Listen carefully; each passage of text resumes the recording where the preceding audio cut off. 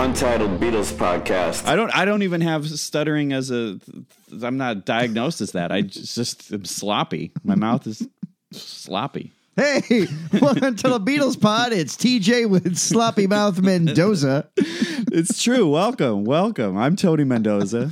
And I'm slightly less sloppy mouth TJ. Dude, I had sloppy mouth once. But we're not going to talk about it because the world's changed.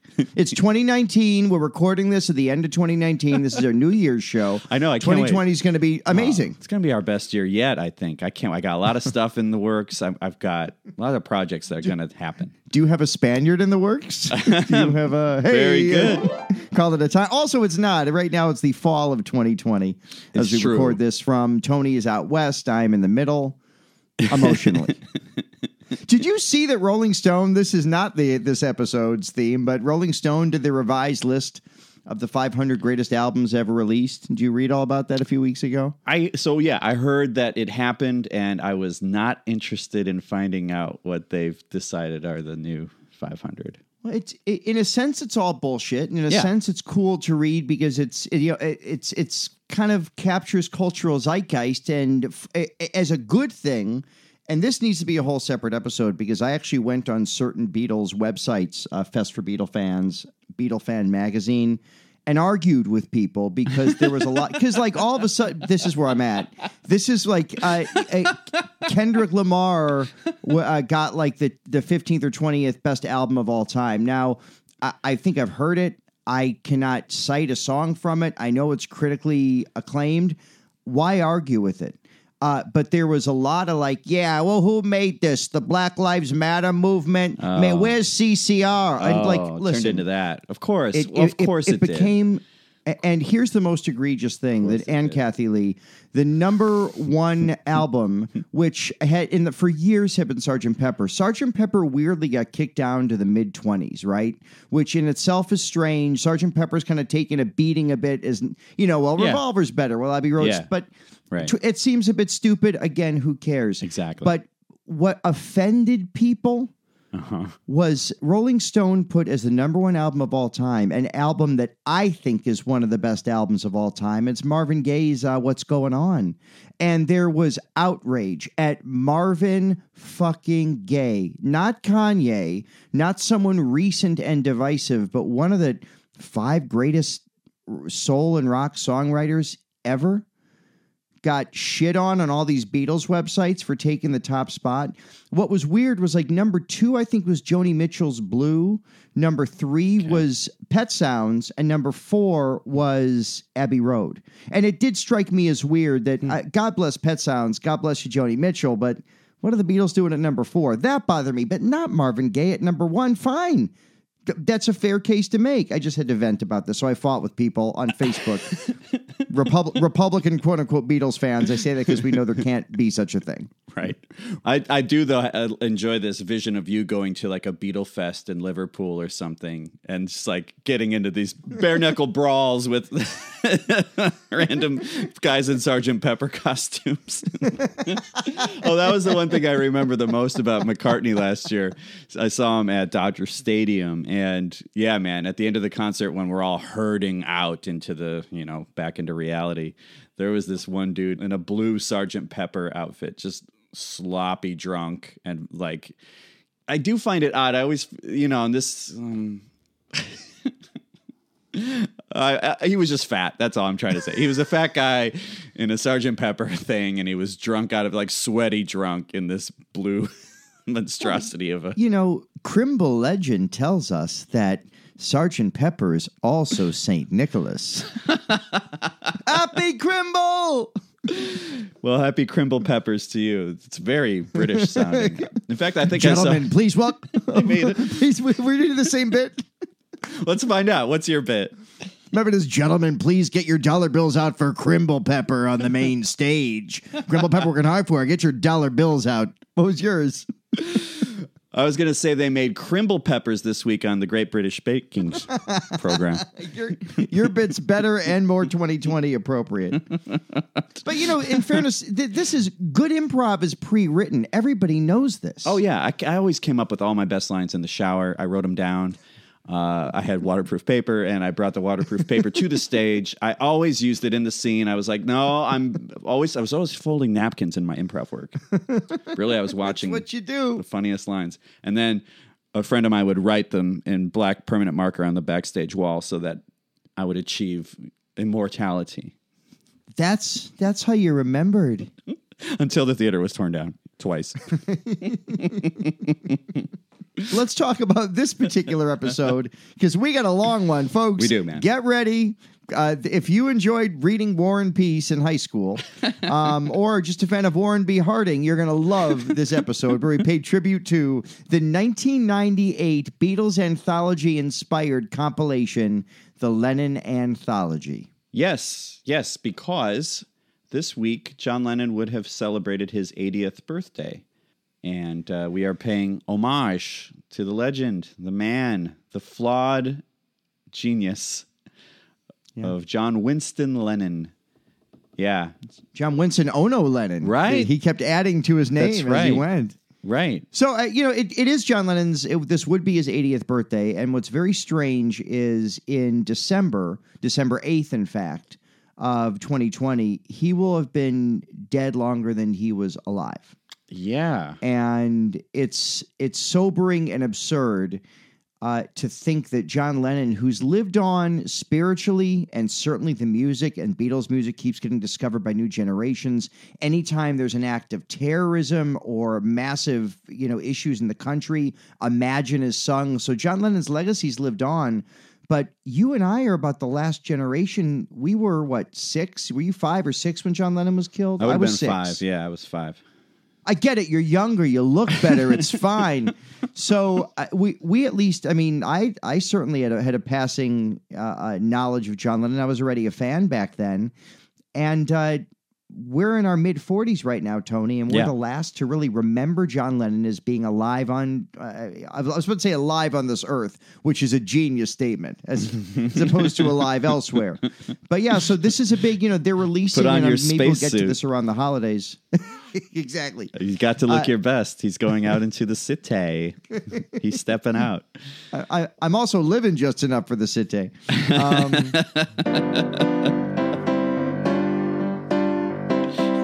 Stevie Wonder, I think, is my all-time favorite number 2. We'll get into that at some other point. But yeah, they're releasing this week, in fact, a 4-album box set, not of outtakes, but it's called Gimme Some Truth. It's the 9,000th John Lennon Greatest Hits compilation, this time remixed. So if you need to hear Attica State remixed, now's the time to spend $200 on this box set. Nothing new, just the mixes, no unreleased stuff, no more Lost Lennon tape stuff. But this Lennon anthology from 98, never available on vinyl, not available for streaming, not available on, you can gank songs from YouTube, but it's not part of the catalog on iTunes or Amazon Music or Spotify or any of that shit. You got to find the CDs of this. And it was and remains a seminal, massively important addition to the John Lennon catalog, especially if you're a fan. If you haven't heard it, there are moments that will stun you and will just knock you out. This set has not left my sight since I bought it. Yeah, over 20 years ago now, I guess. It's 4 discs. There's 94 tracks. It's studio outtakes. It's home demos. There's some live performances, and then these funny, there's some vignettes and some satires. It comes with a great book. Yeah. Which has all the liner notes, all the information about what was recorded. Yoko's got some really great stuff. It was basically, if it weren't for Yoko, this wouldn't exist. She had all the tapes. These are home tapes, and she was reluctant to do it at first because of the pain, because it was still just so painful. The nostalgia, you think you want it, but once you get into it, sometimes it can be really painful, especially if those people are no longer around. Well, and especially culling this stuff in all John's home demos. You've got John and Sean messing around with each other when Sean is 5 or 4. Because Sean was born in 75, so he would have been 5 years old when John was killed.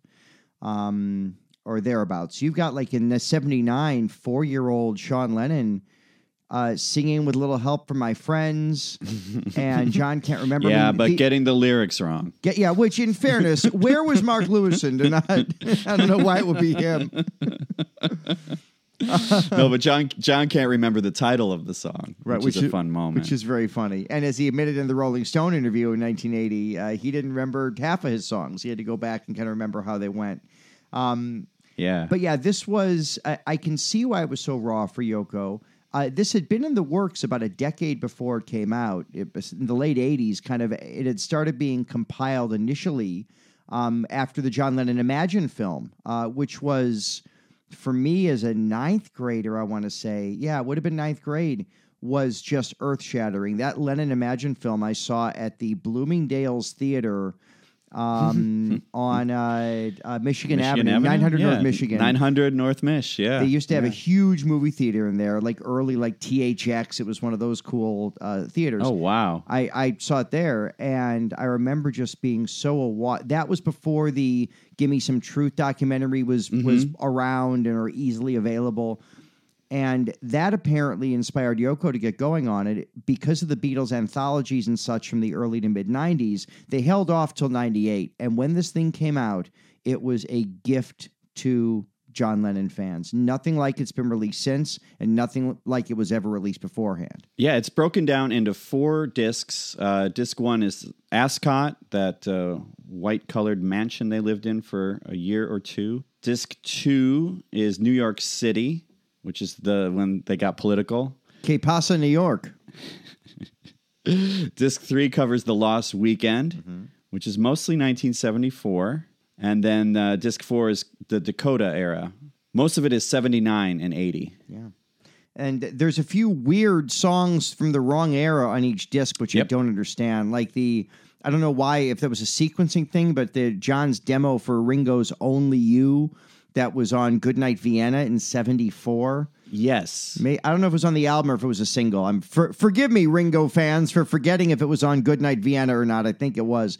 But that's one of the last tracks on the disc for Dakota era stuff from 6 years previous. So it's just very weird. But for the most part, they did it great. Yeah, it's got some stuff that, if you're familiar with the material, it's just another wonderful way to hear it, and you also get a great insight into how he creates things and how he works. He's mostly in a good mood, but there's a moment or two where you can see him where he's working and he's maybe slightly frustrated, and it's cool. It's cool. Well, should we just let's dig into it? Let's go through the discs and see what happens. Let's do it. Let's start with disc 3 and then go 3, then the second half of disc 4. Memento style. Yeah, that's right. On the Dave Dexter version of this, Big Barn Red kicks it off. So, disc 1 is called Ascot after the White House that, not the White House, but the estate John Lennon lived in, made famous in the Gimme Some Truth documentary that he sold to Ringo, and then Ringo sold to the president of the United Arab Emirates. Oh, I didn't know that. Didn't know that. I went down a deep dive, so. Oh, wow. Yeah, there you go. In the book, Yoko admits that was the 4th mansion that they looked at. There was some castle that was owned by a poet, but they felt that it was like living in a museum, and they didn't even want to put a new coat of paint on the walls because they thought it would, ruin it. Then there was another one that was perfect, but Yoko was afraid of it because it was too spooky. And Lennon was like, "Oh, it'd be like living in a horror movie," which he thought was fun. He did in L.A. in 74. Yeah. I always say it's Malibu. I guess they were in Santa Monica. Wherever the hell they were, man. Wherever the hell they were. Just driving around listening to Sheryl Crow, what you do in California. Yeah, Lennon loved peeling the beer labels off his beer bottles. That's what he did, and he'd lick them and tape them to the wall. And that was the poster for the Tommy White Album. Smothers kicked him out.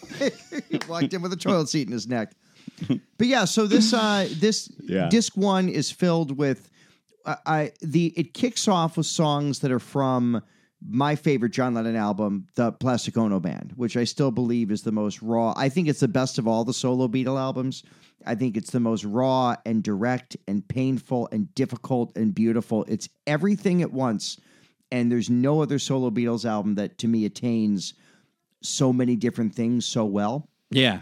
Now, the thing is, the songs are so sparse anyway that the demos don't exactly enlighten a ton. Most of the demos in Plastic Ono Band they're cool, but they aren't essential with a couple exceptions. What do you think? You want to go track by track? Well, sure. Yeah, we can call them out. Yeah, it starts off with Working Class Hero. Yeah. What I understand about this song was that he wanted to add another verse to it after he'd already done this session that opens it up.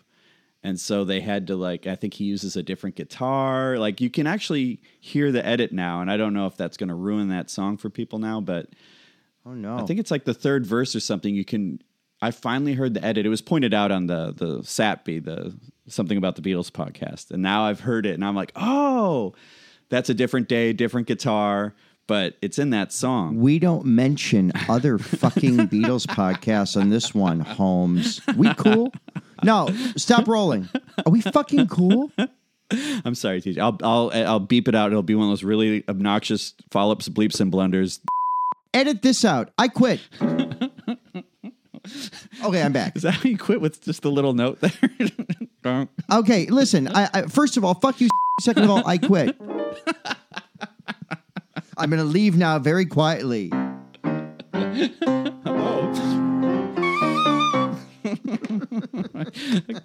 My recorder's still here from last week. Oh, it's good. It's gonna be great. I should get a drum kit going, because I could play, but it'll be Zoom. Our timing will be off, but All the better. Our timing was off when we used to play together. That's amazing. Hey-o. That's why they called us the timeless wavelengths. Our timing was terrible. Didn't have it. So Working Class Hero, that's a great run through it. There's a little tag of well at the very end, which is kind of cool. Oh, yeah, that's right. Out. Yeah, it fades out. Yeah, it's just him with his acoustic guitar, and that's it. That's what that song is. Yeah, nothing is ever finished on that. It's very similar to the Beatles anthology, where you're hearing, these imperfect versions that are more perhaps interesting than hits or whatever. Yeah, that's well put. And the next one is God, which is my favorite song off that album, and it's a totally different reading without Billy Preston's piano. I think Billy Preston's playing piano on God. It's just guitar, drums, and bass. And yeah, they're figuring it out. Like, the tempo's a little bit faster. It almost swings. Ringo's almost swinging it a little bit, which is interesting, in that weird Ringo swing way. Yeah. It's an interesting take, and it's before they figured out when to really stop the song and clear for that "I Just Believe in Me" line. So yeah, right after "I Don't Believe in Beatles," which to me is the same chill I get when I listen to Day in the Life. There's certain songs that just arrest you, and that's one of them. Yeah. The way the music drops out. I don't believe in Beatles. He says it so kind of caustic. Yeah. And then the music's out, and he just comes in as clear as a bell with "I Just Believe in Me." Yeah. It's one of the great moments on record for any band or any artist. So this version is like hearing him, leading up to figuring out that moment. They do have a break in the song, but it's later. Yeah. It's around the "Dream Is Over" part that they do the break. But yeah, they're figuring it out. It's cool. It's great. If you're a musician, or even if you're not, it's cool to hear people figure out their art, before it's finished. It's cool. Where are you with the song God? I love it. It's one of my favorites. Me too. Honestly, I'm sorry. I'm so sorry. I meant God Part 2 by U2. I thought you meant God Part 3 with George Burns and John Denver. That's right. But that was the part of the trilogy of God, Devil. What was that movie? Yeah, Oh God, You Devil is what it was called. I think, right? That's right. It's something like that. I will say this. I saw it on TV. I saw one of those Oh God movies on TV, and it's John Denver driving a car and George Burns is in the back seat, or however it is. And it starts raining in the car, and I must have been 5. Probably I was about the age John Lennon died, and it blew my mind. I was like, wow, that's so cool. Do you remember I saw at the Erie Crown Theater in Chicago, John Denver and George Burns doing the stage version of Driving Miss Daisy, and it was emotional. I bought that for us. I thought you were like, wow, you saw John Denver? Oh. You reeled me in. I heard Erie Crown Theater. You got me with that nostalgia. I heard Erie Crown Theater. I'm like, oh, I think I saw the circus there. Does that make sense? I saw the circus sometime in '82 when the people in the motorcycles were in that steel cage globe. Right. It was insane to me. I saw the Circle there, and they sang Red Rubber Ball. Oh, yeah. I have one of their other 45s, and I've since forgotten what their other non-hit was. Yeah, The Circle. By the way, wasn't it John Lennon named that band, right? Did he? I don't know the story. I think John Lennon named that band. I heard that somewhere because it's spelled funny. It's spelled very Lennon, Cyrkle. That's right. John Lennon was a guest on Name That Band, the first reality show of that era. Yeah, it was on after Shindig, Jimmy O'Neill and Dick Clark, their production team. Anyway, oh man, this is definitely a two-parter. I'll take the over on that. We're on song 3 of no, we're on song 2. Let me call my divorce lawyer real quick. Don't carry. I'll be done by 9. The next track on there is one that I love this one. So it's I Found Out, but it's like the home demo version. So it's just him and a guitar, but the guitar sounds really wild. It sounds like the way Keith Richards got his sound for Street Fighting Man or whatever he did when he used to record with like a portable tape recorder. So it's this really gritty, dirty sounding guitar that it sounds like it's an electric, but it's an acoustic. Yeah, it's some of the bluesiest guitar playing from Lennon you'll ever hear on record. He's playing great. It's almost like the Escher version or pre-2018 Escher version of I Found Out. Thank you. I told you before, stay away from my door. Don't get near that brother. Now talk about caustic. You had mentioned that earlier with Beatles. Yeah. When he says that line about I found religion from Jesus to Paul, the way he says Paul on this version is insane. Like the P is definitely a plosive. Yeah, it's plosive, it's caustic, and it's pointed. It's one of the times where the sardonic John too, if you believe that word exists. But this is where sardonic John appears on the record. It's a great one. And moving on, we talk about the next track, which is Hold On. It's a quick little snippet of Hold On. And it's almost done as it's a beautiful little song on the record, Plastic Ono record, but on this, it's almost like a 50s romp. It's just a fun kind of romp. It's bluesier. Yeah, it's got a shuffle to it. Definitely prefer the studio version, though. Oh, yeah. And I just found out, I forget if I mentioned this on a previous podcast, but you know in that song when he goes, Cookie... yeah. I guess he was like obsessed with Cookie Monster. That's what that is. Totally. I didn't know that. Well, because he does it in Ringo's early 1970. Laying in bed, watching TV, cookies.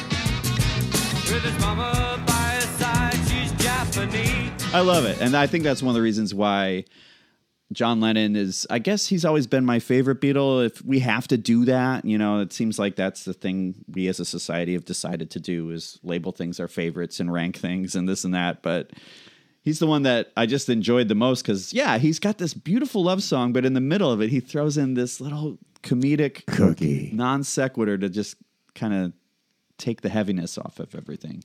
Yeah, I always imagine your favorite Beatle was Andy White. Well, he hit the crash symbol when he was supposed to, not the ride. So, got to give George Martin credit. Favorite Beatles. Where it's due. Second favorite Beatles, Stu Sutcliffe. The next track on here is Isolation, another kind of lonely, desolate song from Plastic Ono Band.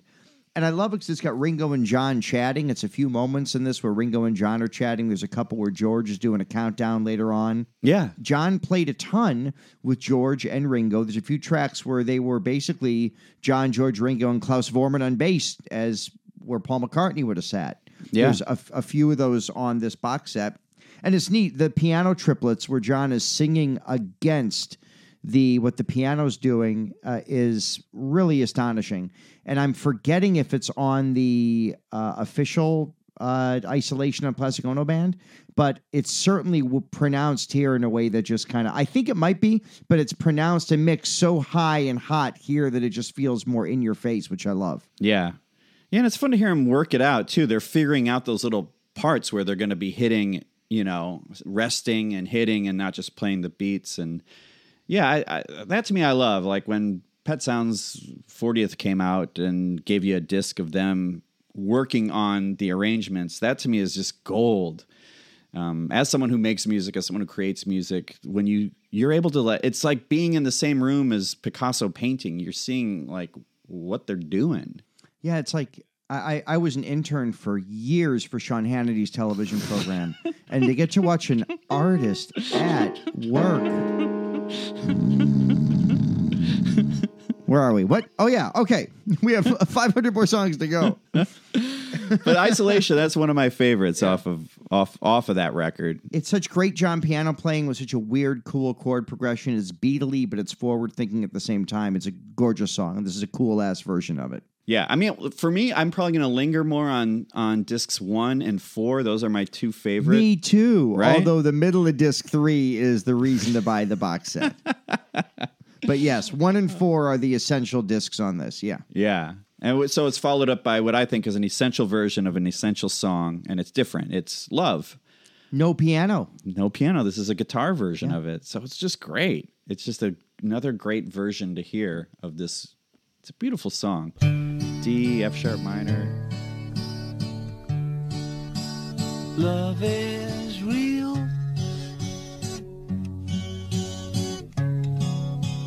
Real is love. Love is feeling. Feeling love.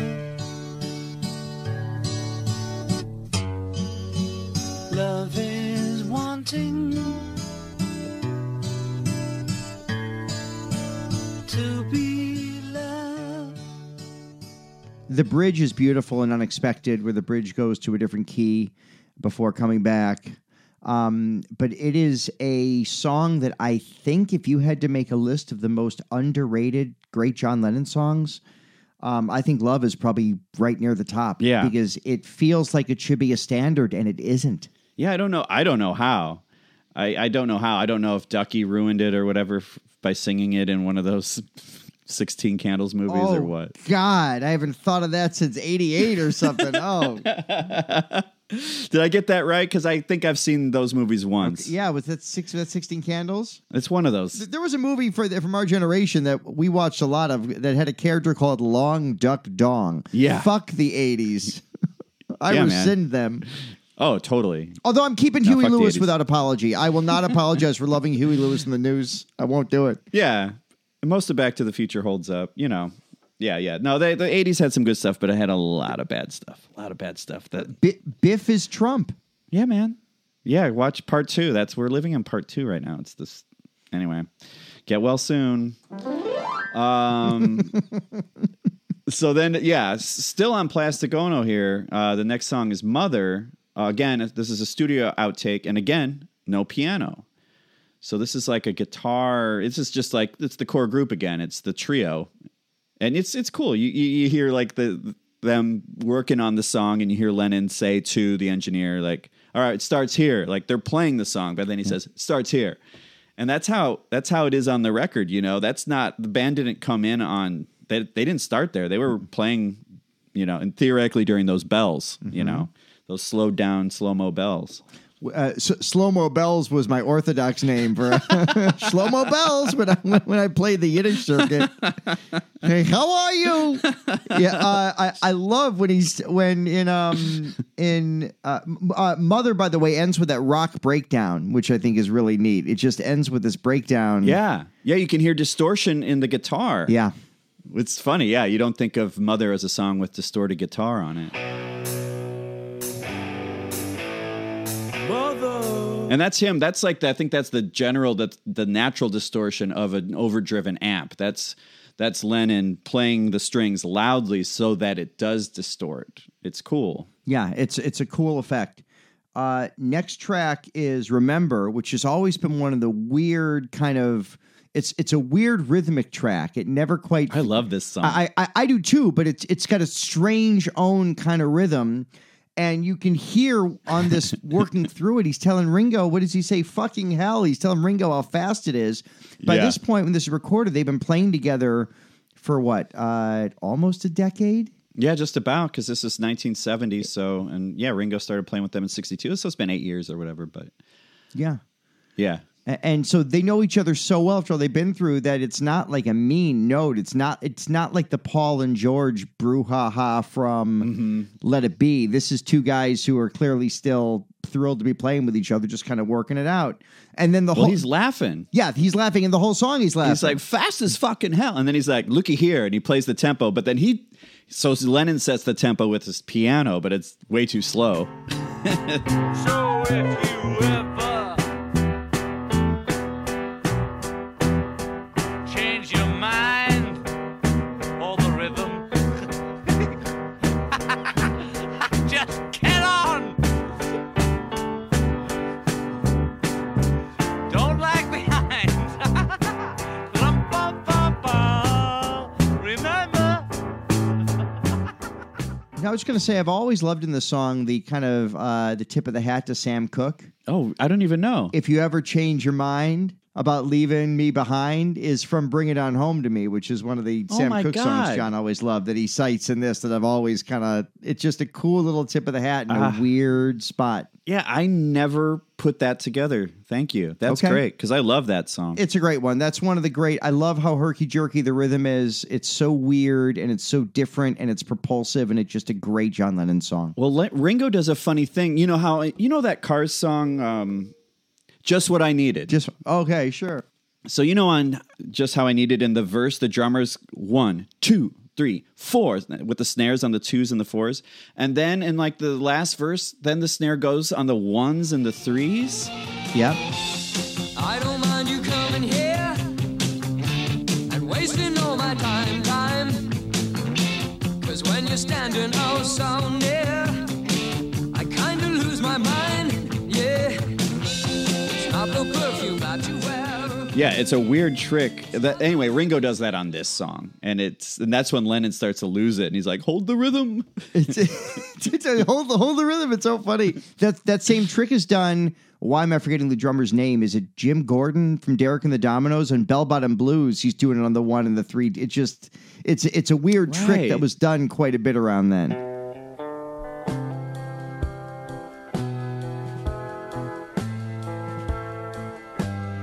Yeah, it's funny. Yeah. Well, and that's what Give Peace a Chance is too, which we'll get to that later. But Yeah. you hear Yeah. Lennon. People are actually clapping on the 2s and 4s like they should be, but Lennon's like, no, we're doing it on the. You're doing the upbeats. We want on the downbeats. Yeah. That's Give Peace a Chance. But anyway, remember, great song, great version. This to me is a reason to pick up, one of the many reasons to pick up this set if you can. And the song that follows, the version of it is, I think, one of the essential highlights of this box set. There was a set that they released out of this, we should mention, a single discer. I feel like I work for EMI's A&R. It's a single discer. We're going to release it around the holidays. We're going to give it a list price $17.99. People are going to buy it, and then we're going to get out print. Then I'm going to go fuck a woman who ain't my wife and get back and get a bonus because the record industry is never going to go south. That guy. Yeah, man. A&R. A&R, right. Not to be confused by A&M. Moment of silence for Herb Alpert. Herb Alpert. I meant Herb Alpert. Herb Alpert. That was my confirmation name. Can you confirm that? So the version of Imagine on this is astonishing. And I'm going to call this out right now. It's got an organ in the back, and I've Googled it, I've looked. Maybe you know. I don't know who's playing organ on the track. I do. I can tell you. And it's a harmonium. Yes, it's a harmonium. It's in the book. If you go on those last few pages of the book, I don't read. They give you the personnel. So it is John Barham. You're totally right. I just missed Barham. that. John Barham. With Alan White on drums, John Lennon, of course, playing the piano part and singing, but the harmonium is just front and center, and it's really cool. Yeah, and this is take 1. So this is Imagine take 1. It was recorded in their house in Ascot. And in the beginning, you can hear people say, like, can you tell them to be quiet in the kitchen? Quiet in the kitchen. It's so funny. We're recording a fucking song that's going to become immortal. Can you guys keep it down with your teacups? That's right. I know you're not as into the hyperbole factor as I am, but is it fair to call Imagine the most famous song John Lennon ever wrote and performed? Well, there's Wild Honey Pie. Right. which the Pixies covered. Oh, Terry Hemmer plays it 3 times a Sunday. All right. Oh, here's a wonderful Fish cover of Revolution number 9. It's 18 minutes and nobody wants to hear it. I want to know who Susie and the Banshees are covering this week. Oh, I got to be honest. Susie and the Banshees and Your Bird Can Sing is probably... And they do the giggle version, too. And they do it. You say you've seen 7. That one drives me crazy. But yeah, so at any rate, that Imagine is incredible. It follows up with a quick segment, a little talking bit of Yoko and John. It's called Fortunately. And it's chilling, right? Because Yoko says, in the end, I wonder what's going to happen. And John says, fortunately, we don't know. And it's one of those premonition moments. Yoko has said there were a few. I've read this in a few different places where the week John died, Yoko felt something was amiss. And I think she was, I get chills even talking about this, but Yoko kind of said to John, get out of the city, get out of New York for a bit. Double Fantasy was wrapped. They were working on what would become Milk and Honey. Get out of here. And John said, I don't want to get out of here. I want to be with you. Yeah, Christmas is coming up. We got the success of the new album. I'm planning a tour. And he was working in the studio. And then we all know what happened on the 8th of December, which is, with the exception of, after what forgive the rankings, Tony, but with JFK and Martin Luther King, it's a third, and Abraham Lincoln, I'll put him on the list too. But certainly in the last, from the midpoint of the last century, it's one of the 3 most significant murders in American or pop culture history. Yeah, definitely was stupid. It's so I won't say his name ever since I think I would have been in 8th grade, you would have been in 7th grade. I think when People Magazine did we're going to do a 7-part series where we interview John Lennon's killer and get his side of the story. It was one of those things. Yeah. And his name was Plass. I remember seeing it at supermarkets everywhere. And the old Jewel on Division, I remember seeing it there. Oh, wow. The old Treasure Island on Wells. And I remember seeing the magazine there, and wow. I like even my parents who weren't as into the Beatles as I was by them were like, "We'll never buy this magazine again." Wow, right, because it was exploitative and yeah, man, yeah. I mean, I was thinking like I avoid this kind of thinking because there's no use in it, but I do wonder like what kind of music would he have created? We saw the direction it was going in Double Fantasy. But when you hear some of these demos and things on this record, it was like, man, I just wish that he would have been around for when Rick Rubin started producing people like Johnny Cash and Neil Diamond, and Lennon would have been amazing with just a guitar. Well, yes to Rick Rubin, or what Nigel Godrich did with Paul McCartney with Chaos and Creation. Yeah, you've got to. This could be its own episode, Tony. So many things we talk about in Beatle world could be because every Beatles topic is so rich with both history and potential fantasy. And potential fantasy was what they call Double Fantasy in some European markets. That's the Dave Dexter version of it, which actually opened with "Here Comes the Moon." But I love that. The new Dave Dexter bit's my favorite bit. But it does make you wonder. John and Paul would have played together at some point. John and George certainly would have. But the way history would have changed, right? If John had lived, would there have been a George Harrison doing Cloud 9? Would Paul have needed an Elvis Costello come back with Flowers in the Dirt? The whole history of the solo Beatles would have been irreparably and immeasurably different had John Lennon lived. I'm not saying that would have been a bad thing. I'm just saying so many things were centered around John Lennon's death, and looking back at the Beatles from that perspective of John's no longer here, and we're going on 40 years of how different the world's been and how different the Beatle world and Beatle history would have been. It's wild. Yeah. Well, I mean, as we all know, if he were alive today, he would be a fisherman, living alone in a hut wearing these little John Denver glasses. Talking like this and speaking in cliches in the film Yesterday. Yeah, he would be very polite and boring and, have nothing to offer, really. So, yeah. Fuck you, Yesterday. You too, scrambled eggs. So, at any rate, Fortunately is a very short-spoken track and very chilling. The next track that comes up is a blues cover that I'd only heard live as part of Sometime in New York City, but it's a blues cover called Baby Please Don't Go, and it's just a kickin' version of it. Yeah. Yeah, it's heavy. It's heavy blues. Yeah, it's pretty good. Yeah, so now we're getting into Imagine. And next up is where you hear George. You were talking about that earlier. George does the false start into one of my favorite songs from that record, Oh My Love. Me too. One of my very favorite songs from that record. Totally. Yeah, it's got that White Album feel to it to me, meaning like the Julia, the Dear Prudence to a degree feel. And John's piano, to me, it is the closest he got to what Paul did on like a Let It Be or a Long and Winding Road. It's John playing spiritually. I mean, obviously the song Imagine too, but how delicate this one is and how the melody rises and falls. It's very Paul piano-esque. Yeah. No, this is another reason to get it. And yeah. It's again, it's like a rough version. So you hear his little secret count-ins to the band to keep people in time because it's a quiet, delicate song. Yeah, and just a beautiful one with George playing that beautiful, tasteful lead guitar.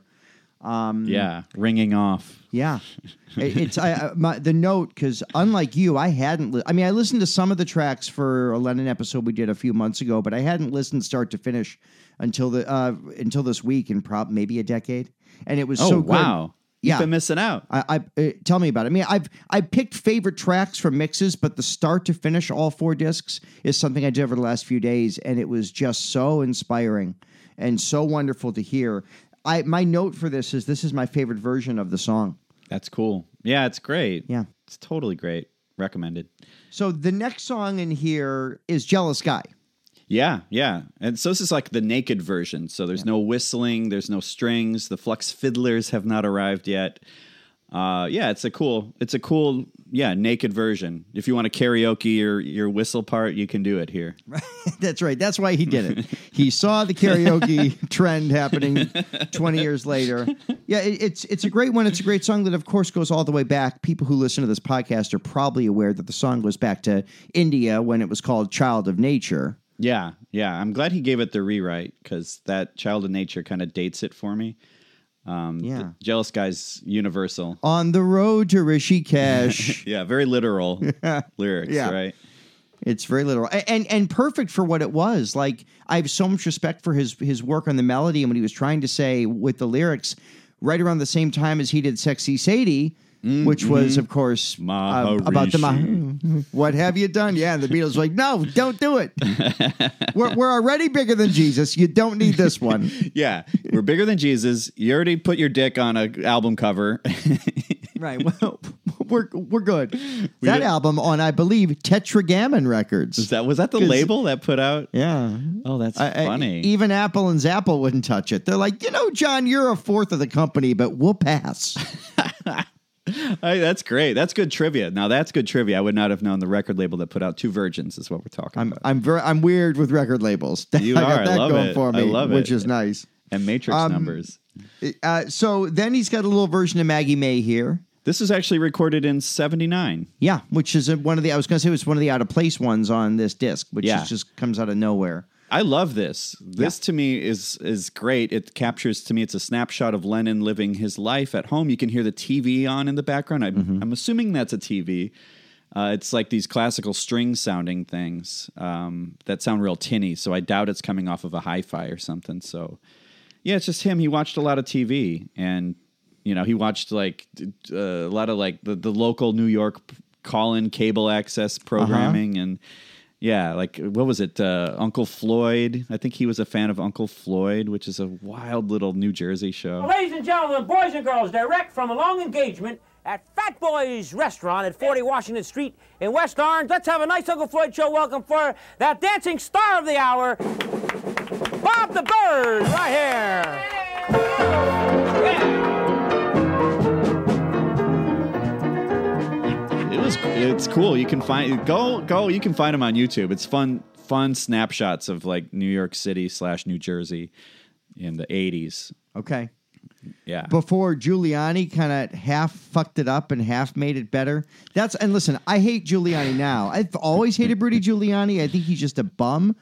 But like, yeah, it is cool to walk around New York. And, there was a time in like the early 80s where, look what happened to John Lennon. Granted, that was an obviously inside deranged situation. But New York was dangerous in the late 70s, early 80s. It kind of Yeah. gave it some of its beautiful grit. Yeah. It sucked to see it go, but it's also nice not getting shot when you leave 42nd Street. Yeah. The musical, I mean.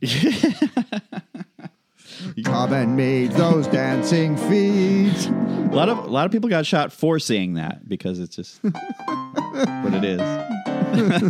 No, I don't know anything about that musical. I've heard of it. How about that? It's one of those musicals that has so much tap dancing you need 4 fucking Advil when you walk out of there. I respect the art of tap dancing in theory, but like 2 hours later, it's like, Jesus, put on a softer shoe for 5 minutes. That's funny, man. Yeah, it's very true. So the next song, of course, is I think we've talked about this before, Tony. We don't need to belabor this point, but one of my least favorite John Lennon songs because it's always made me feel so uncomfortable, especially the version of the song in "Give Me Some Truth," where John refers to Paul McCartney with the C word. This song has always made me feel really, really uncomfortable. Yeah. And the song is, of course, "How Do You Sleep?" Yes. Yeah. And this is an outtake.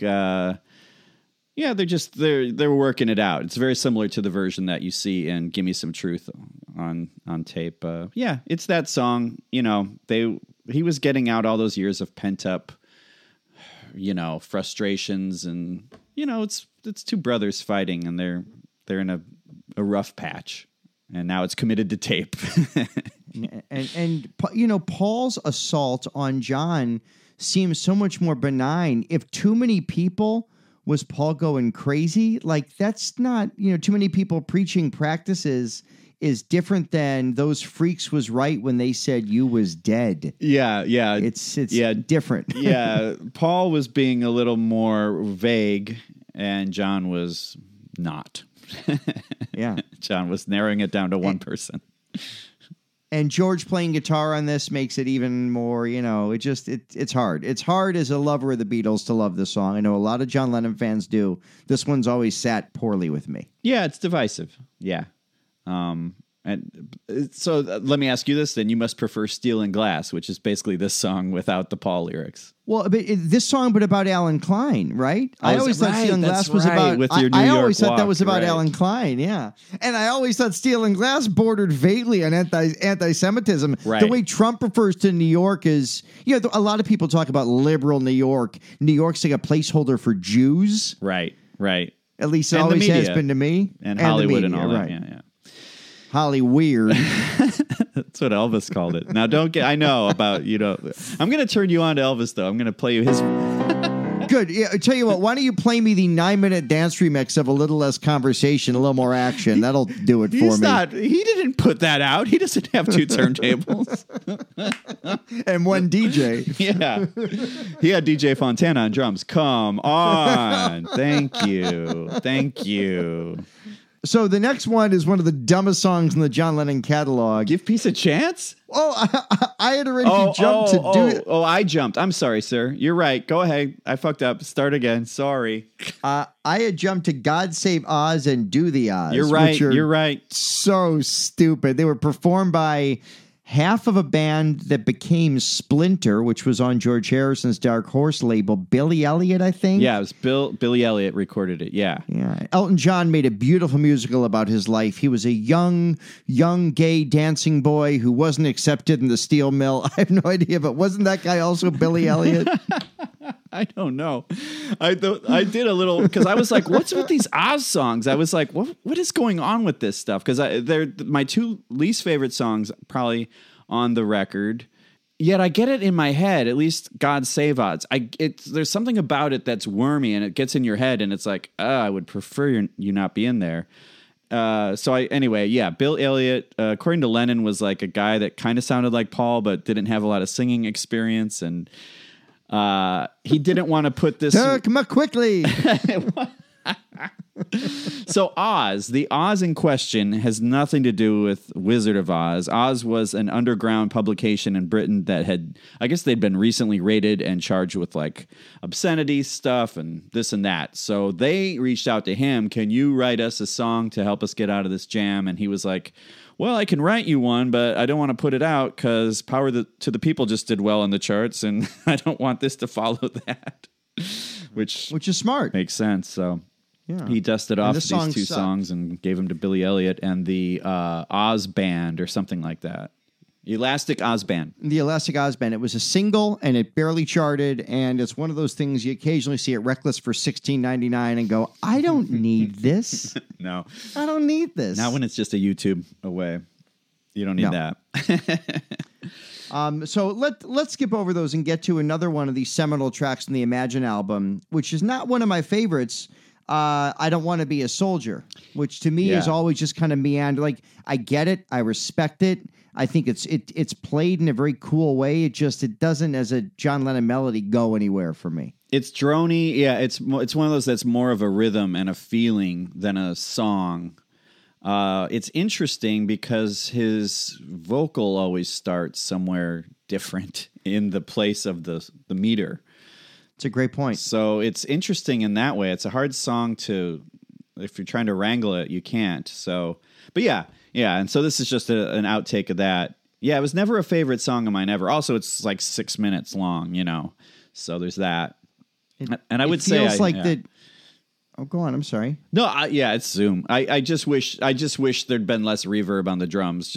It's what I would say about the whole All Things Must Pass record. I would love to hear that record more dry. Yeah, All Things Must Pass more than I think any album at this point. Although maybe the Derek and the Dominoes Layla album, but definitely All Things Must Pass needs a new mix. And they've remastered it 20,000 times. It just needs a new mix that takes some of the specterization off of it. There's a version of I Don't Want to Be a Soldier. There's certain outtakes and versions left off of this. There's no Instant Karma on this box set, which is very, very strange. And there's a much better version of I Don't Want to Be a Soldier from a thing called the John Lennon Signature Box that came out as as a compendium disc to the 9th reissues of his CD catalog about 10 years ago. That's got almost a countrified version that I only heard for the first time about a decade ago, and that's kind of my favorite weird because it's a different spin on it that sounds less drony and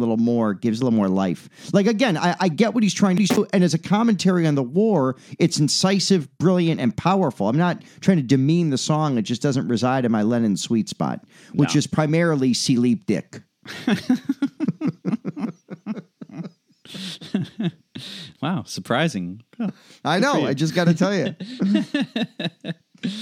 Well, I marked this next one as being one of my favorites. It's the rehearsals for Give Peace a Chance. Me too. Is that right? Wow, I'm surprised. I'm surprised that we both are so enamored with this. It's brief, and it breaks down, it's a fade in, fade out kind of a thing. What do you like about it? I can tell you what I like about it, but what do you like about it? What I love about it is that it's soulful, and it's way more soulful than kind of the marchy, dirgy 4.5-minute single that was released. This one has a more musical feel to it. It's less chanty and more musical. Yeah. I also love, to your point earlier about not clapping on the 2s and the 4s, John's teaching the rhythm to the group, to the crowd, is astonishing and beautiful to have on record. It's totally cool. Yeah. What about you? What did it for you? I think it's Yoko. Yoko's singing. She has this harmony that is not on there. It's all we are saying is give peace a chance. Mm-hmm. And she does it in her high register, and it's just, I love it. It's cool. I wish it had been on the real record. Yeah, because Give Peace a Chance, also one of the weird trivia moments credited to Lennon McCartney, which is such a strange concept because that's before the breakup. But this, it's he wasn't willing to do that yet. No, which is kind of neat. And this is one of the songs that I'm not putting Give Peace a Chance on mixes. That's kind of how we still judge stuff, or on playlists. Totally. I get it. It's part of all the greatest hits compilations.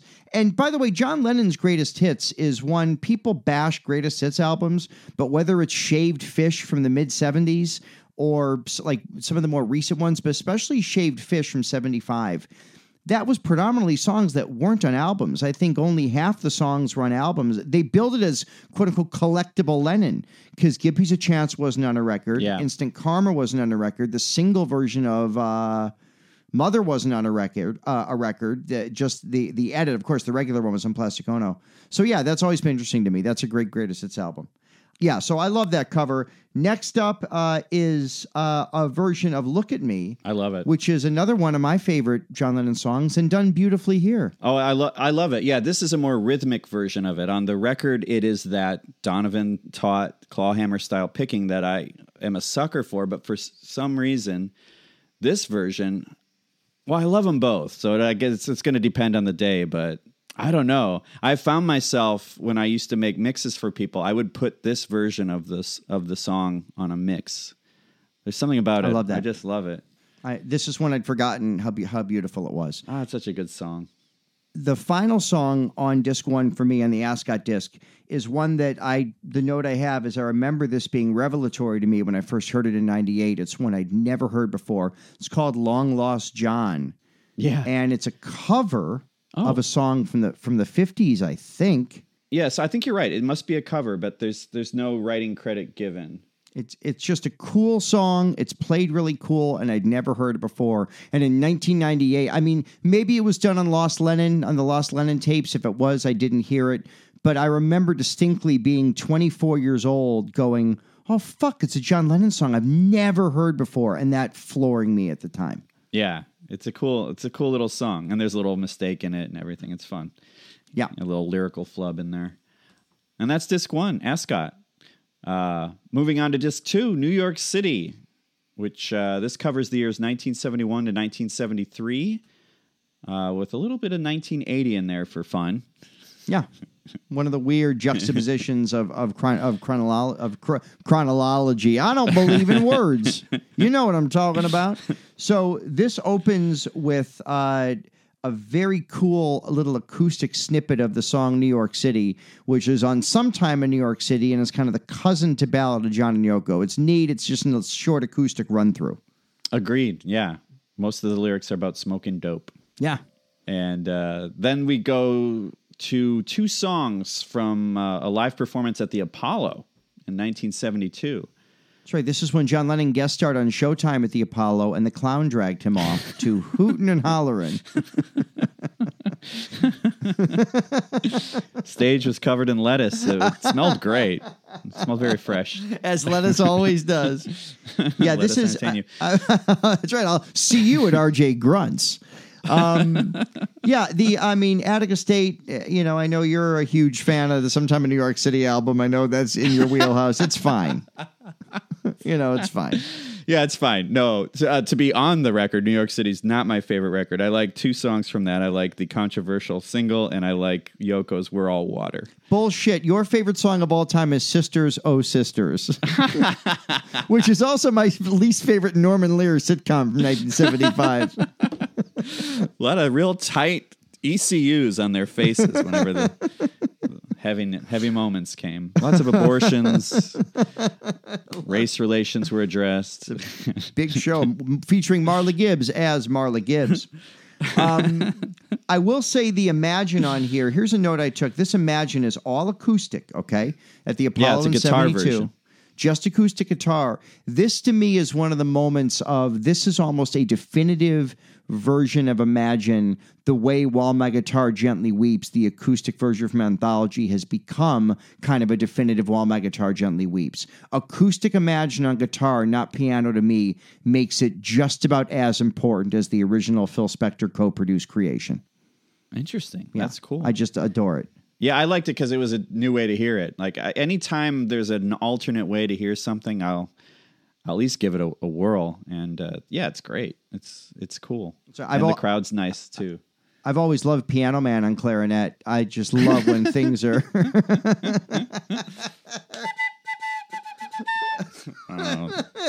Nope. Close enough. Dude, Tony Skill, just one note. He can play so many Billy Joel songs on the recorder. Oh, I'm going the wrong way. It's okay. So did Billy Joel while drunk on a motorcycle. But yeah, I'm a huge, hey, we got all the topical bits here. We're doing topical Billy Joel bits. You know what I mean? Tom Hanks, Peter Scolari. I do love Billy Joel. I'm not ashamed to admit that. I like that song, and I used to watch that show, Bosom Buddies. Thank you for that. The opening credits were like 2.5 minutes. It was so great. Good idea. And they improvised, by the way. Scolari and Hanks improvised a ton of that show. Is that right? There's I a never cool knew that. story about they just got beats and improvised around them, and they kept most of what was improvised, which is kind of a cool thing that Tom Hanks had. That even though it wasn't a trained improviser, he at least had that in his kind of soul. Let me pitch something to you. Peter Scolari, Yes. from Bosom Buddies, and then Greg Evigan from My Two Dads. We bring them together as like dad buddies. My two buddies. My two buddies. Yeah, instead of having kids, they have that doll, My Buddy, that they My buddy. that they drag around. My buddy.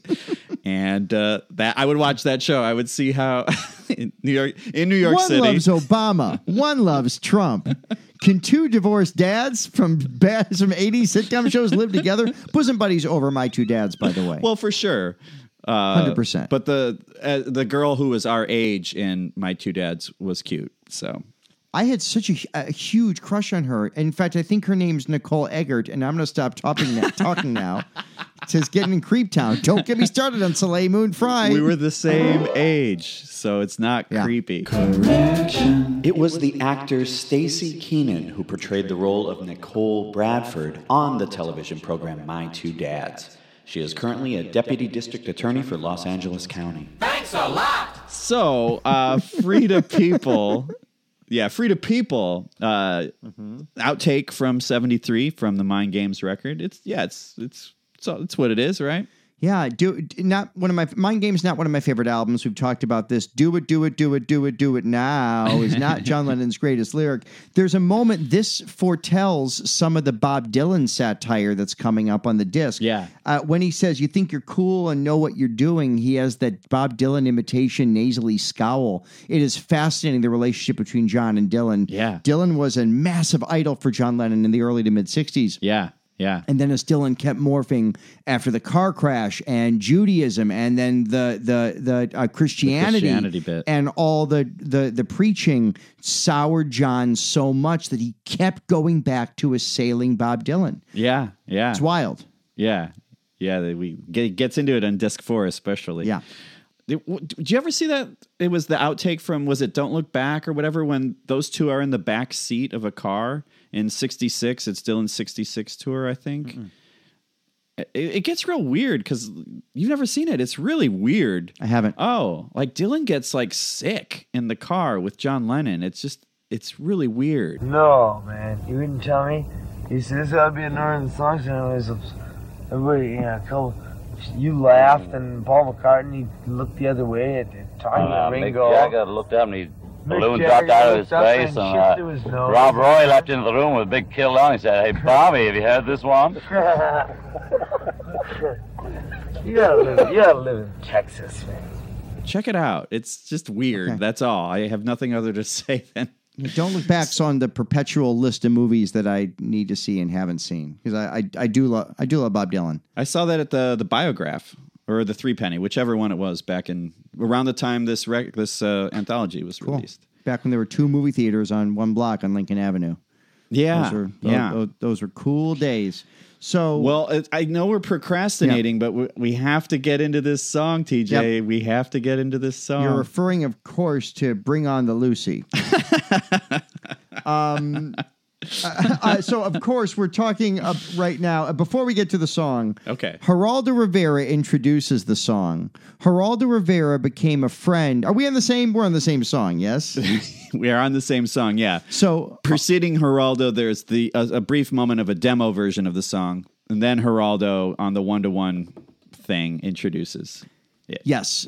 So Geraldo was buddies with John Lennon at the time. Geraldo was a reporter, I think, for ABC in New York, and they had become friends with the Lennons. There's the interview of Geraldo walking with John on a beach or somewhere in New York and talking about, just doing an early 70s interview.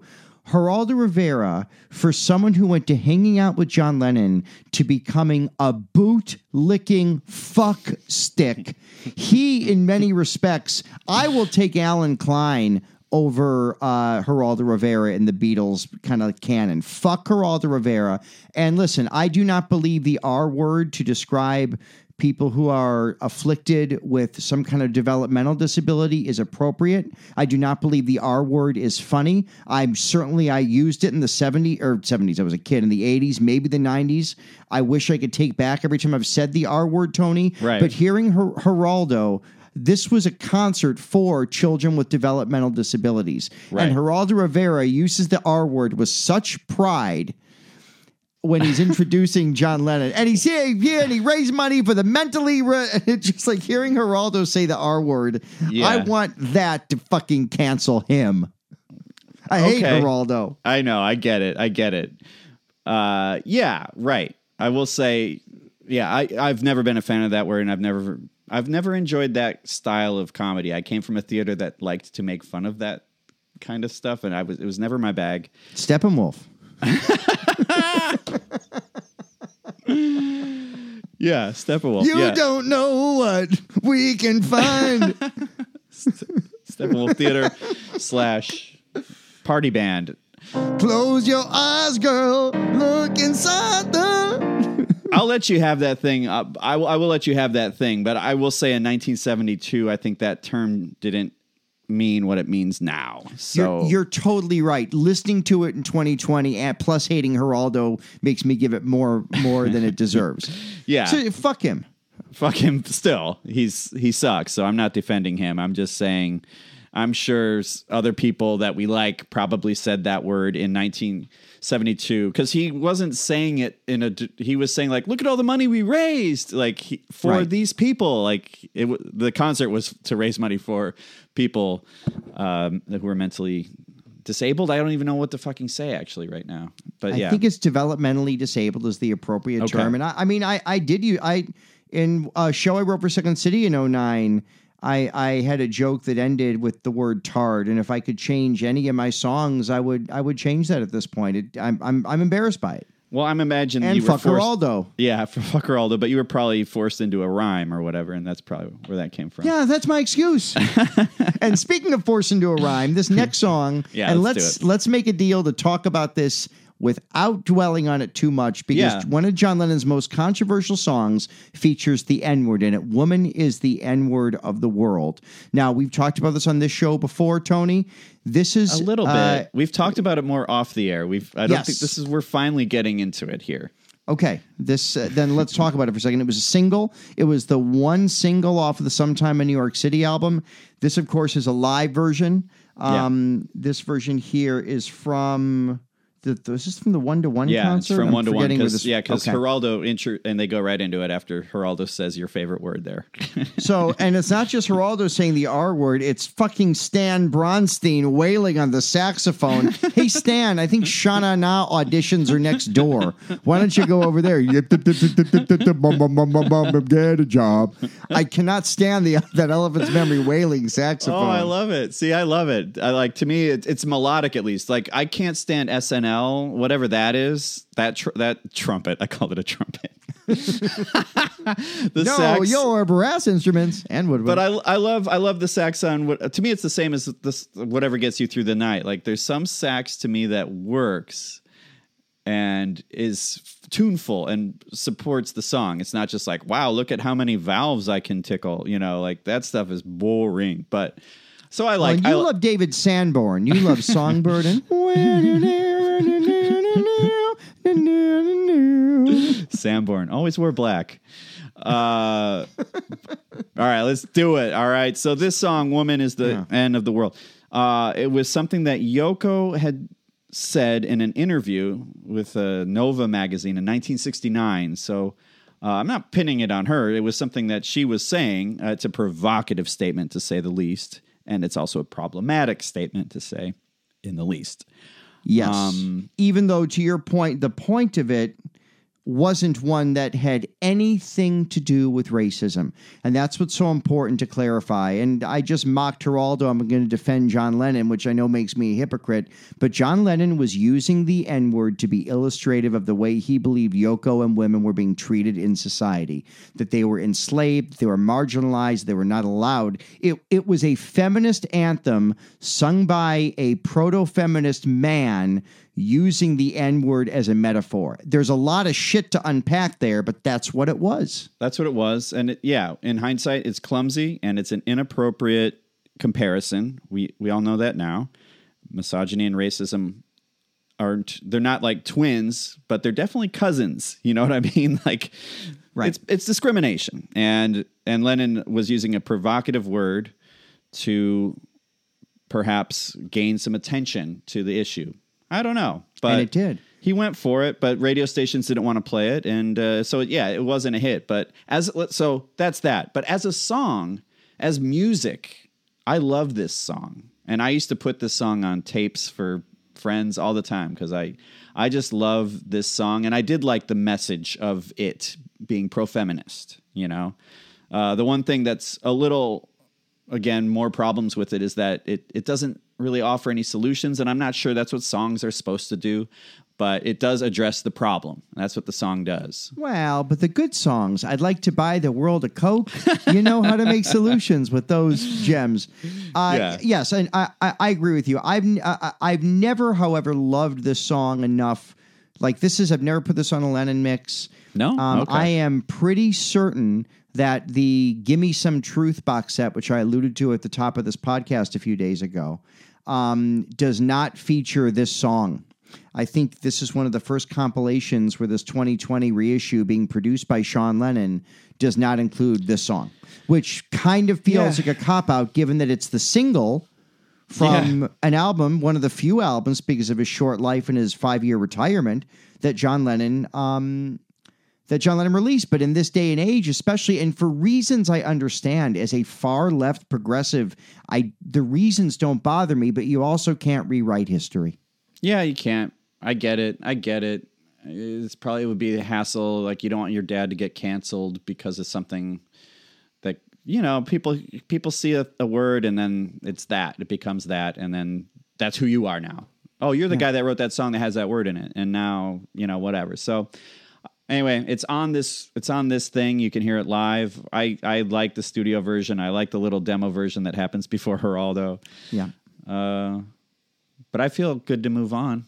Let's move on. Next we up did is, it, TJ. We talked about that fucking song finally. We've been scared to talk about it, especially, and you know, let's have a real moment here. You know, you and I both come from a place where we're trying to, you know, we're both progressive. We both lean to the left. Mm-hmm. And I don't want to be part of a discussion that offends anybody, but it's also that thin line of like, it happened, right? 74? When did this come? 72? 73. 73. I guess 2 years got them both wrong. Yeah, 72 is when the album came out. Yeah. And, you know, it's the reason I defend Joe Biden so vehemently, whether it was the crime bill from the 90s or things he said about busing in the 80s. I don't think he's a bad person. I think he said and thought things that might have been a little bit more common in that era. You can't be unwoke in 1972. I mean, he's not out. John Lennon wasn't out marching with the Klan or showing up in blackface or promoting right-wing agendas. So within context, I think it's okay to discuss the song and hopefully not be offensive. Well said. It's part of the John Lennon catalog. Well said. Now, the next song on this is a John Lennon song that's always offended me called You Go Home. And if you thought Baby You're a Rich Man was problematic, Baby You're a Rich FJ, the next song on this, there's two live ones in a row. Wait, you won't say the word fat anymore?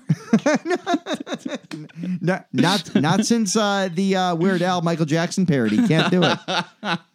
Your butt is wide and mine is too. All right. But if I spell it with a PH, I can say it.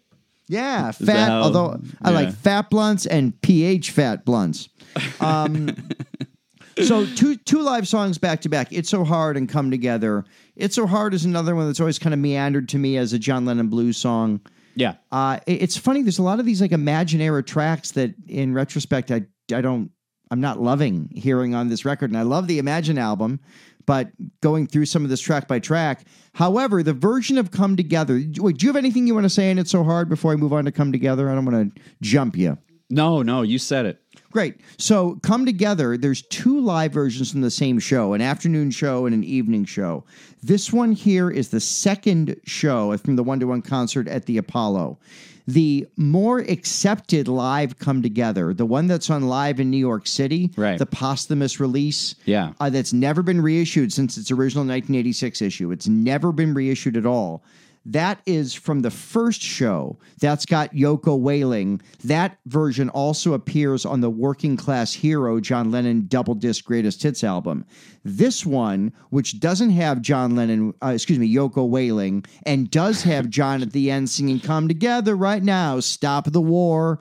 This one is the definitive live Come Together that's always treated like the little brother of the more commonly heard live Come Together. I like that. I love it. And this is where Instant Karma should have gone, because that was performed at that 1-to-1 show as well. Oh, so you're right. I guess you just don't understand why one of the most seminal, John Lennon, Instant Karma is one of my 3 favorite John Lennon songs, probably my 3 favorite solo songs. It's joyous, it's piano, it's everything. But yeah, so I love this Come Together. What do you think? Yeah, it's good. It's I don't know. To me, nothing beats the studio version. Like those. Oh, of course. That chorus is so hard to hit. Like you hear him struggling to hit that chorus. So I like that as being a real human being. Like, oh wow, it's hard to sing this thing I created, in a live setting. But yeah, it's okay. I don't know. You just can't beat the production on Abbey Road for me. So it doesn't have the low end of the bass as much. Like the drums are not what Ringo does that much. Well, yeah, it doesn't. With all respect to the Elephant's Memory Band, it doesn't have the tasteful playing and tasteful production of George. No, for real. I'm being serious.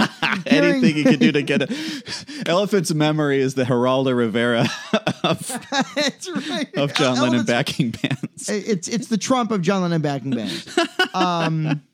Standing on the court, just me and Yoko Ono, Elephant's Memory Band. I'm not comparing it to what's on Abbey Road, but in terms of the 2 live versions from the same show, I take this one over the one that's more commonly heard. Yeah, I'm with you.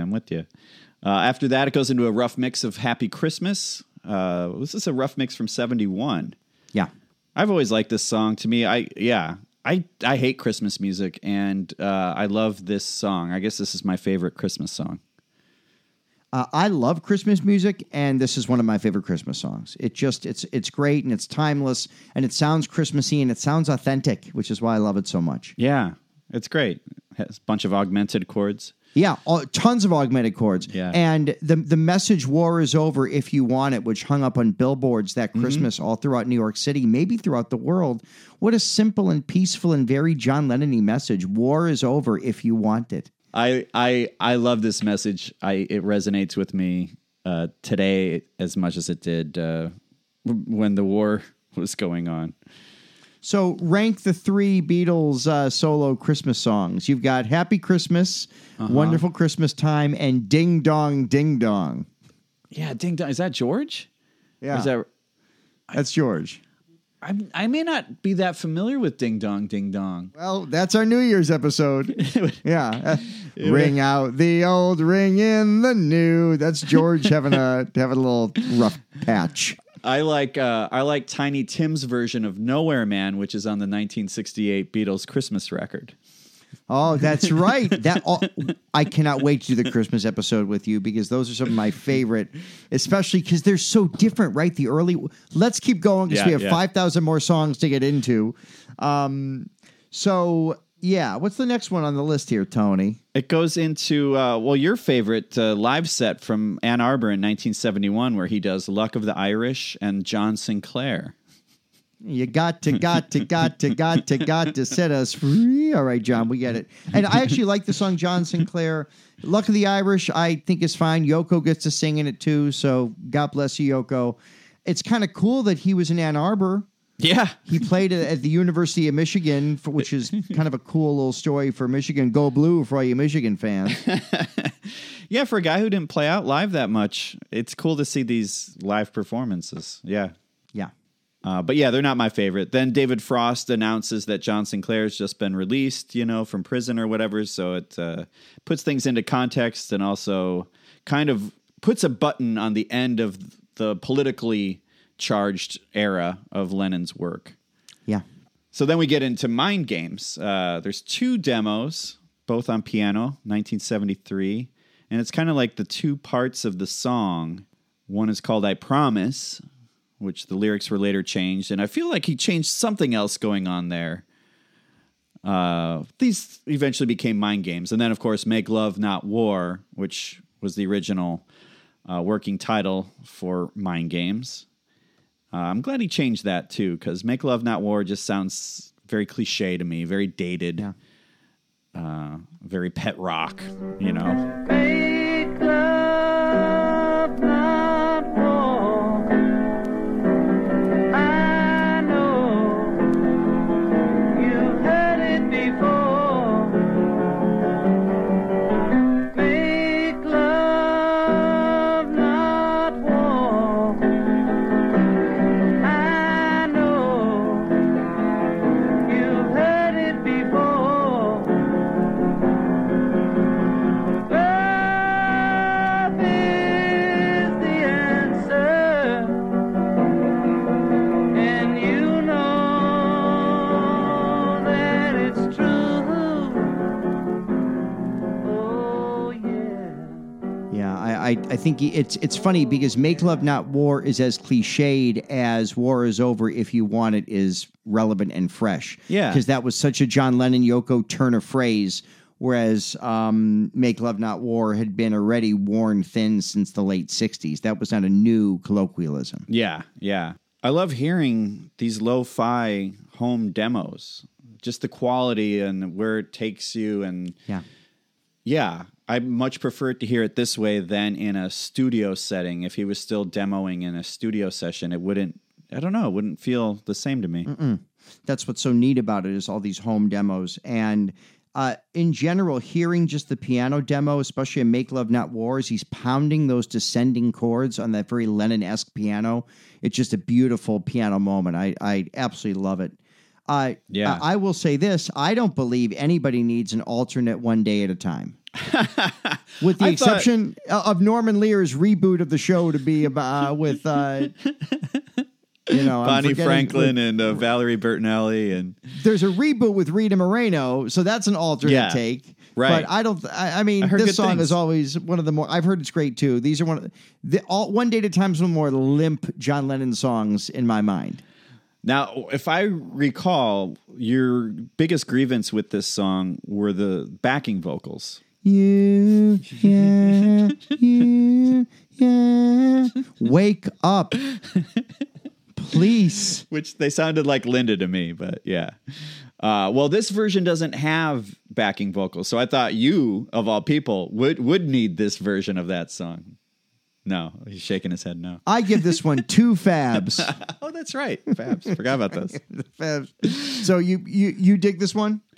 I like this. It's a song I get stuck in my head. I think it actually is like a very sitcom sounding song. Lennon wrote a lot of songs that could have been sitcoms, especially around Double Fantasy, which we'll get to. But this starts that kind of sitcom music era for me, and I love it. For better, I usually do too, but I will take the original. Oh, hold on a sec. This one. This is it. This is it. This is life, the one you get. So go and have a ball. It's the first time I would ever take a song sung by Bonnie Franklin over one by John Lennon. Wait, Bonnie Franklin so wrote while that? you're here, enjoy the view. Keep on doing what you do. 70s that one. TV themes were works of art. And then somewhere around NYPD Blue, they all went to shit. Yeah, and Seinfeld. Fuck Seinfeld for that reason. Seinfeld helped destroy the American TV theme. Yeah, you're right. Seinfeld and NYPD Blue. Yeah. And can I say this, too, for all you people who work at television stations who handle the distribution of Cheers? Find a way to not play the goddamn edited version. There's nothing worse than tuning into an episode of Cheers and hearing the following. Sometimes you want to go where everybody knows Wait, you. hold on. I want the fucking verse. You want more of that song, TJ? Yeah, but it's got the whole making your way in the world today. Oh. You need that part. Everything you got. All right. I know we're long. I have to tell this story. So when I was touring with a band, we used to have these contests to make the most unlistenable mixes, right? And the winner was, you got a point if someone just had to skip on the CD and skip your song. You got a point. And I remember I put the Cheers theme on one of my mixes, and it went like dum do do do, and somebody skipped it like got like 4 notes. Listen, I know this gets bandied around a bit, but that's anti-American. That's treasonous. I think Cheers is the only thing left to bring us all back together. I think they need a Cheers reboot, and we can all finally get along. Yeah, if you don't want minorities. I mean, okay, let me rephrase that. Let me take it back. Okay. Freeze, take that back. A Cheers reboot, Freeze. but it's the Ted Danson in blackface with Whoopi Goldberg era. There, I think you fixed it. all taken care of. So And that happened, by the way. Anyway, holy shit. Let's yeah. move on to I Know, which is acoustic and one of the most gorgeous moments on all 4 discs. The acoustic, and it's a great song anyway. The acoustic version of this might be the definitive one. I agree. This is an underrated Lennon song, and it's beautiful in this form. And this is what I was talking about earlier with if Rick Rubin had caught him. You know, it could have been more stuff like this. I definitely prefer this version to the studio version, by far. If only John had Beautiful song. Only John had Rick Rubin instead of Jerry Rubin, it'd be a much better. Yeah, it's true, man. Much better situation. That's true. It's a great one. Next one on Victim of Time. Yeah, that's right. That's favorite Bonnie Raitt album. I'm not sure what that means. The next one, the next 2 are from separate years. The first from 70, I think 4. The next one from 75, or maybe I'm getting those years wrong. You can tell me. I know I Am the Greatest is 73. I don't know when Vienna So Good at was. Vienna 74, right? 73 and 74. So 2 songs John wrote for Ringo, with Ringo on drums and John doing the demo lead vocal, and it has one of my favorite John Lennon lyrics that when Ringo sings it is so perfect. And all I want to do is boogaloo. There's so much boogalooing going on. Back off, boogaloo. All I want to do is boogaloo. Yeah, a lot of boogalooing going on in Ringo's life. And you also then have John doing a song called Goodnight Vienna that he wrote for Ringo. That is one of the coolest, weird time signature shifts of any John Lennon penned song. And that's a mini Beatles thing. That's John, George, Ringo, and Klaus Voormann playing on the Goodnight Vienna. That's cool, man. Yeah. Which is neat. Yeah. There's like the disco-y kind of a drum beat going on. If I don't know how to find it, I had it on a cassette and I bought it at a record show back when we used to go to record shows at the Holiday Inn. I was picking up what I thought was the Let It Be, you know, whatever, some bootleg version of Let It Be, right? And in the beginning of it was like 7 minutes of Lennon going through I'm the Greatest with so many false starts, and it's hilarious. He's clearing his nose through the whole thing. He keeps he keeps breaking down every take, saying like, no, the tempo is this. 1, 2, 3, 4. Drummer does that tempo, and Lennon's like, no, it's like this. 1, 2, 3. And they are stuck in this hell. Oh, it's on a cassette. Like I said, I haven't heard this in years because I don't have a cassette player anymore. It was one of my favorite things, but it's from that session. I hear, I'm the Greatest. It's so good. I would love to hear that because I love this version of it too. It's because it's a cool. He wrote it for Ringo, saying this is one that only Ringo could sing. And we get to a couple other songs he wrote for Ringo coming up on the 4th disc of this, but it's just fun to hear that 2 Ringo kind of hits that John wrote from separate consecutive years, with John singing the lead demo, which I love. We get to the Jerry Lewis telethon, which is so weird because Jerry's like, they're gone, they're out of here, he's left, but he's wonderful what he's done. It's classic. And for those of a younger generation, you know, Jerry Lewis had the Memorial Day Muscular Dystrophy telethon for like 24 hours every Memorial Day weekend. It was like a big thing. Yeah, it was a big deal in like showbiz circles, or if you watched it. My family didn't watch it, but I know Paul Schaefer was totally into it every year. Oh yeah, he loved it. Yeah, he loved it. I think it's just great to hear Jerry Lewis say, John Lennon, Yoko Ono, and then start a chant. John, Oh, Yoko, that's so funny. Yoko.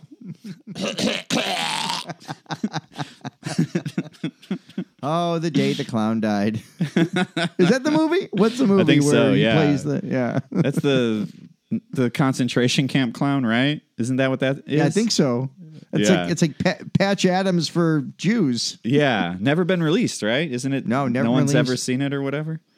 That and Disney's Song of the South, which only exists in the imaginations of racist people from 1927. It's their Carnival of Light, TJ. It's only their Carnival of Light. Carnival of Dark. Don't even release it. That's Carnival of Dark. So then there's a quick kind of pointless thing of John and Yoko singing "A Kiss Is Just a Kiss" from Casablanca. Yeah, they call it a vignette. Yoko didn't label it as a pointless thing. She called it a vignette. Yes, it's a vignette. It's a balsamic vignette. It's fine. It's 12 seconds long. It's one of the things you stick on a mix when you only have 40 seconds or so to go. You stick it at the very end of the mix. It's a mix filler. Thank you. That Thanks and for that. the Cheers theme, Tony. Hashtag mix filler. Hey, I'm mix filler.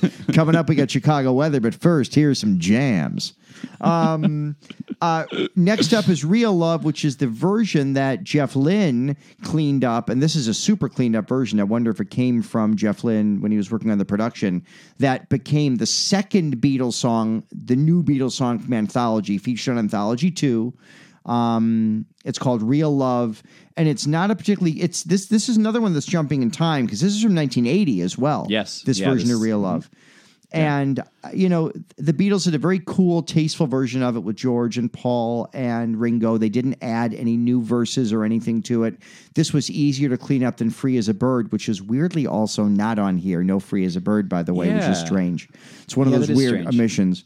But it's Real Love, a beautiful song, and it's cool to hear John doing it. I agree. Yeah, he labels it Take 4. He has a false start and kind of yells at himself for, come on, get it together, take 4. And then it just 2 ends with an outtake, an outtake from Mind Games. You Are Here. I would have flipped it, to be quite honest. I think Real Love would have been a better closer, but that's me. Yes. Although that Nicky Hopkins piano, I'd forgotten how much Nicky Hopkins, who of course probably his most known piano playing was with the Stones. Stones, the Kinks, the Who he played with. Yes. He played with all those. He was like friends with the rock elite there. So why was Nicky Hopkins not, because he wasn't officially part of any of those bands, right? He was just like a session musician. Because I think he's playing piano on a lot of Exile on Main Street. Like I think that's him on doing Love and Cup. That would make sense. Yeah. I think that would make sense. Yeah, I'm sure he would have made the trip to France for that, I think. I don't know my Stones as well as I know my Beatles or Who. I know that, he played on like the Who's, the Ox, and that the Kinks wrote that song Session Man on the Face to Face record. That's about Nicky Hopkins. Oh, really? Yeah. Face to Face is what? What year is that? 66. Right. Okay. Yeah. Yeah, and so, and just like around that time, Jimmy Page was a session man too. So, whereas Jimmy Page turned it into Led Zeppelin, Nicky Hopkins, I think, I don't know, he just was content playing on everyone else's record magically. He's so good. And his playing on You Are Here is just, it's fantastic too. But you're right, it should have ended with Real Love. So that wraps up disc 2, and that wraps up part 1 of our John Lennon anthology. Deep Dish. That's a deep dish deep dive. The only good Chicago pizza is that Pizza Hut at Broadway and Oakdale. Everything else is fucking garbage. I love old school Chicago guy who only likes chains. Yeah. You want a hot dog? I'll tell you where you get the best Chicago dog is at the Sonic in Rockford. What? What's wrong with you? I love that. I'm from Chicago. I go to Sonic's. All the new places are the best. Don't go to the old places. Go to the new places. Sonic's, Planet Hollywood. I love a good deep dish pizza. I love deep dish pizza more than most people. There's a Domino's at LaSalle and Division that's got the best fucking crust. Okay. Well, so this box set is so extensive that we're actually going to do our first 2-parter, which means we need a next on a very special Untitled Beatles podcast. Oh, yeah, let's read. No, Tony, you're wrong. No, Walls and Bridges should have been 2 albums. No, Tony, I'm not going to put up with this anymore. There is no reason that the Bob Dylan pastiche Serve Yourself shouldn't have been a single. That and more next on next week's Untitled Beatles. Yeah. Thank you. Untitled Beatles podcast. Like and subscribe.